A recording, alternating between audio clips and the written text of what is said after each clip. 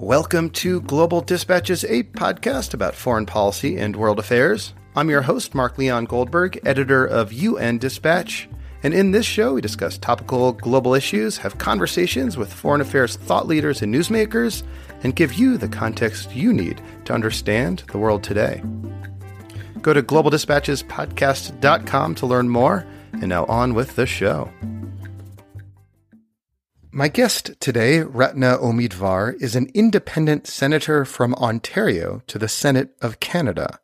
She is the author of legislation that is starting to make its way through the Canadian Parliament called the Frozen Assets Repurposing Act. The bill would seize the assets of corrupt and abusive foreign officials and redeploy those assets to the very people harmed by those officials. This includes people displaced by the actions of corrupt and violent regimes. We kick off discussing Senator Umidvar's personal history of displacement before having a longer conversation about the contours of her legislation. We then have an extended discussion about how legislation in Canada can influence other parliaments of liberal democracies around the world. I must say, this is a very interesting discussion about a very worthwhile Canadian initiative. And if you're a parliamentarian around the world who is working on legislation that you think might be of interest and of impact to this globally focused audience of podcast listeners, reach out to me. You can do so using the contact button on globaldispatchespodcast.com. That's how I got in touch with Senator Umidvar for this very fascinating conversation. Also, if you're listening to this episode contemporaneously, it means I'm currently in Ghana on a reporting trip examining the intersection of big data and the Sustainable Development Goals. I should have some episodes from this trip in the near future, so stay tuned. And for now, here is my conversation with Senator Ratna Umidvar. Looking for a trustworthy podcast to bring you unfiltered viewpoints and experiences on global health? Tune into Global Health Matters, the podcast that connects silos and amplifies diverse voices to give you a holistic picture. Each month, Dr. Gary Aslanyan from the World Health Organization hosts discussions with guests spanning former ministers of health, award-winning journalists and authors, and frontline public health workers. Join listeners from across 180 countries for an exciting Season 4, launching in June. Global Health Matters is available on Apple Podcasts, Spotify, and YouTube. When I was much younger, I went to university in West Germany, and I met my partner for life there. He was a foreign student like me. He was from Iran, and after we completed our education, we decided to go live in Iran. This was 1974. I guess we could not have chosen a more exciting or a more dangerous time, because 6 short years later, we were forced to pack our bags overnight and flee, because if we had stayed in Iran, our lives would have been in some significant and immediate danger. So I've always had this empathy and this concern for people who have no choice but to leave their homes, because staying becomes a real risk to their lives. And when we left, I remember trying to figure out what I could take in the one bag that I could take with me, and it was paralyzing. And I now think instead of the 70 million people who are displaced in the world, who in one way or the other have an experience much, much, much worse than mine, because I was able to get to safety, and I was able to come to Canada and create a life for myself and my family, whereas the people who are displaced today, in most cases, are bereft of hope and bereft of choice. There are generations that know of no other existence than the existence of displacement. And I think this is a problem that is not local or regional or national. It is a global problem.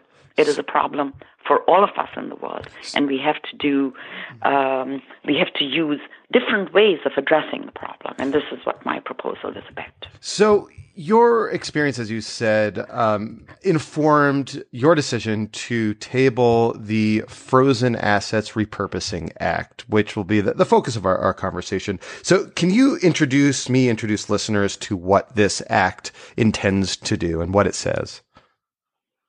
This act will seize the assets of corrupt foreign officials and who have chosen to locate their money in safe jurisdictions like Canada, and through a process that will be transparent and open and accountable, those assets will be redeployed back to serve the people who have been harmed the most. And in many cases, one can draw a direct line between those who are displaced, their corrupt and violent regimes who have created the displacement, and the corruption of these very same individuals in stealing from the people, from the country, and placing their assets in safety in a third jurisdiction. So in this way, by following the money, we will hold them accountable and provide a small measure of justice to the people who have been harmed the most. So my understanding, and correct me if I'm wrong, is that your act sort of builds on what's known as the Magnitsky Act, in that, which was sort of a human rights legal movement that was really, I think, started here in the United States, but has become a global movement. And Canada has its own sort of version of the Magnitsky Act. But could you just describe what that act says, what it does, and how it empowers governments like the United States, like the government of Canada, to seize the assets of, bad guys abroad? So the Magnitsky Act is an act which names corrupt foreign officials and does two things. It prevents them from ever entering the country. In your case, the United States, in our case, Canada. There are two other jurisdictions who have signed on and have versions of their own Magnitsky Act, that is the UK and Estonia. So there are four in the mix. Estonia, okay. Estonia, right. There you go, yes. Estonia. No friend of Russian overreach. Okay. Exactly. But every country has its own version. So in the U.S., it is an act that only covers, I believe, individuals from Russia, whereas I think here in the U.S. it was amended a few years ago to include. It was more. amended. Yeah. But initially, we should say, initially, this guy Magnitsky was an accountant, I believe, in Russia, who was investigating corruption of Russian oligarchs, but ended up, murdered in prison. And the initial piece of legislation, which I think was in 2012, would sanction those found to be directly responsible for his death. But it's been broadened, yeah. That was Serge Magnitsky, and of course the story as documented by Bill Browder is gripping in its detail, and in the way it exposes corruption and oppression in Russia. The Magnitsky Act in Canada always applied to corrupt foreign officials anywhere in the world. But here's what all Magnitsky Acts do. They freeze the assets. They do not seize them and redeploy them back to help the people who were the victims. And what freezing does is it ties up the assets, often for very, very long time. And meanwhile, countries who are trying to manage with an unexpected influx of millions of people into their countries. Think of Bangladesh from Myanmar. More than 920,000 Rohingya refugees are now in Cox's Bazar in Bangladesh. And Bangladesh is left coping with whatever little it has to spare, plus whatever little the UN and the UNHCR has to spare. So this act, let's call it the Magnitsky Plus, would go the next step. It would not just freeze, it would seize and redeploy the assets back to the source country, or to another country, or to another institution. And this would all be determined in the case of the Canadian law, if it is passed, it would be determined in the fullness of transparency by a Canadian court and not by politicians. Mm-hmm. So the court would be able to sort of adjudicate where the seized assets would go, whether it would go to like the UN Refugee Agency or to local NGOs working on the ground in places. Exactly. And the Canadian court would call witnesses, it would give notice, it would do all the things that our system, which are not dissimilar to liberal systems in the rest of the world, would go through all the steps and processes before it reaches a decision, and would also outline in its decision, exactly as you said, how the money would be spent, how would it be accounted for, who would get it, etc., etc., etc. How much money are we talking about? Do you have a sense of how much in frozen assets Canada currently holds, for would-be, human rights, abusers around the world? We actually don't know, because we publish the names of the officials who are on the frozen assets list, but we do not actually have a public registry of the value of their assets. So we know that, currently there are 72 plus individuals from a range of jurisdictions on the Canadian sanctions list. And by the way, Canada, like other countries, has legislation beyond Magnitsky legislation. There's the UN Sanctions Act. There are other acts that enable us to freeze the assets of individuals. But we don't know the value of their assets. In this bill, not only would we seize and redeploy, we would also have a public registry of the value of those assets. So for the first time, we'd get to actually know. Now, the government has different ways of knowing. So I'll take us back to a decade before, when the government of Muammar Gaddafi fell. We knew at that time that Canada held $2.2 billion worth of Gaddafi's assets in Canada. And in government-to-government negotiations with the then Libyan government, we returned the money. There was no transparency. There were no conditions. We don't actually know exactly how the money was used. And we don't know, in fact, if it was corrupted again. This bill, by making sure that there is a court order in the middle, or as a first step to the seizure, we will provide the accountability and the transparency. And in some way, there's a moral symmetry to this, I think, that is important to appreciate. If you steal money from your people and you then proceed to deprive them of their basic freedoms, there will be accountability. So when crafting this law, did you look to any other foreign governments that have similar laws on the books? Yes. And fascinatingly enough, we discovered a law in Switzerland. That's like the last place I would have thought. Exactly. Or maybe the first place. Yeah, I suppose. Because of their reputation with the Swiss bankers, Swiss bank accounts, all of they probably had a reputational issue they were wanting to deal with.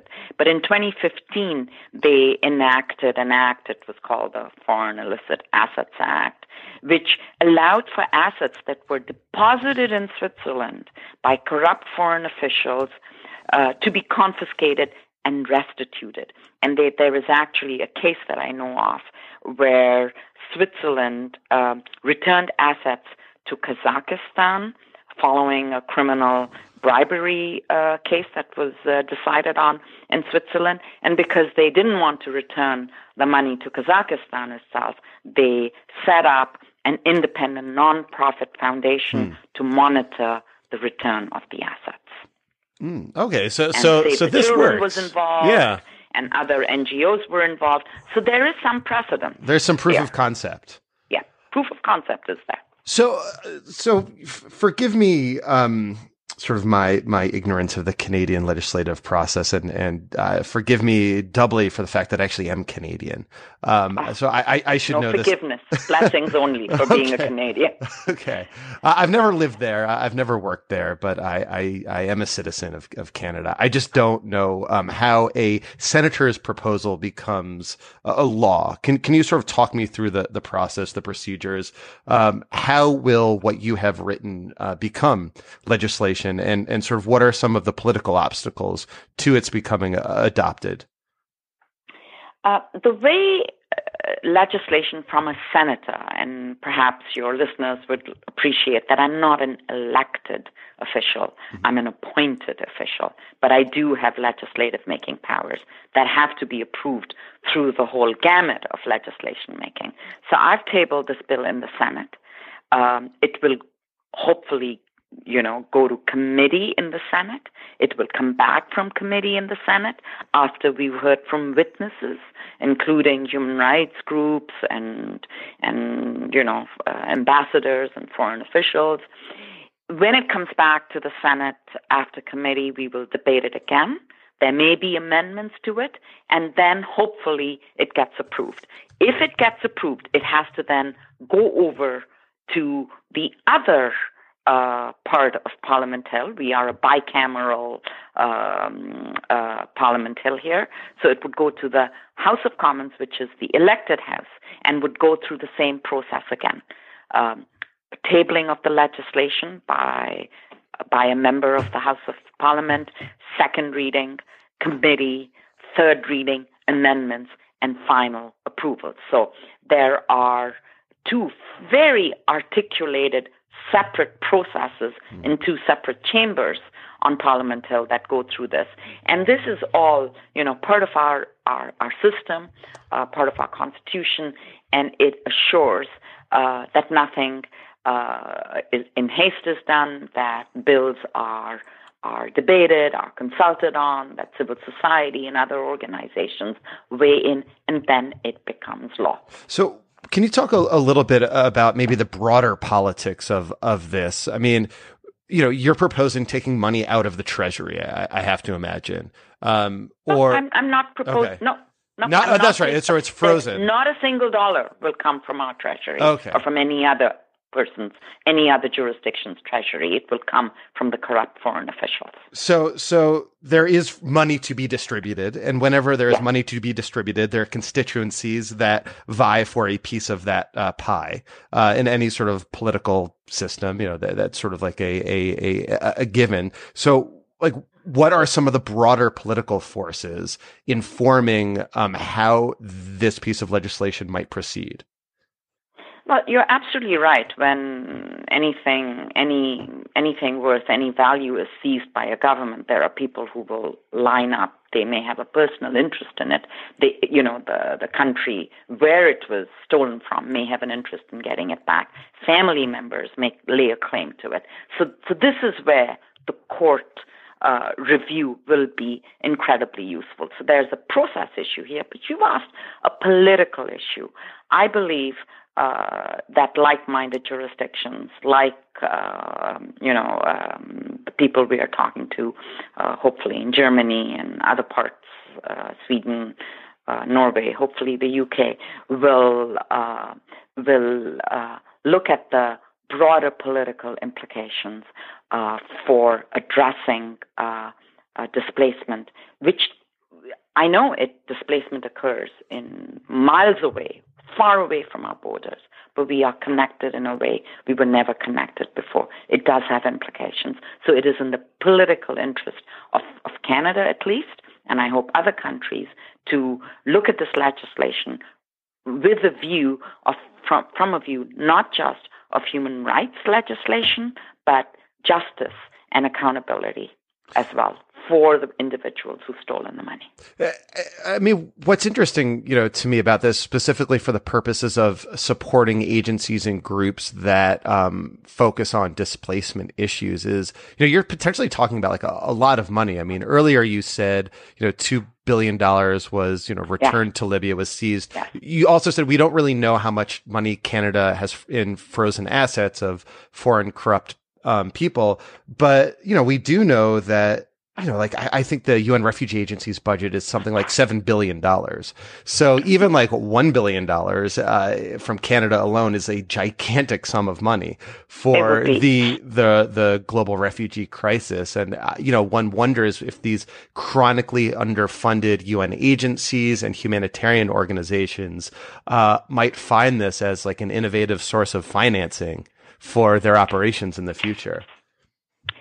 The World Bank has come up with an interesting statistic. There are roughly $20 to $40 billion worth of stolen money that can be traced back to corrupt public officials.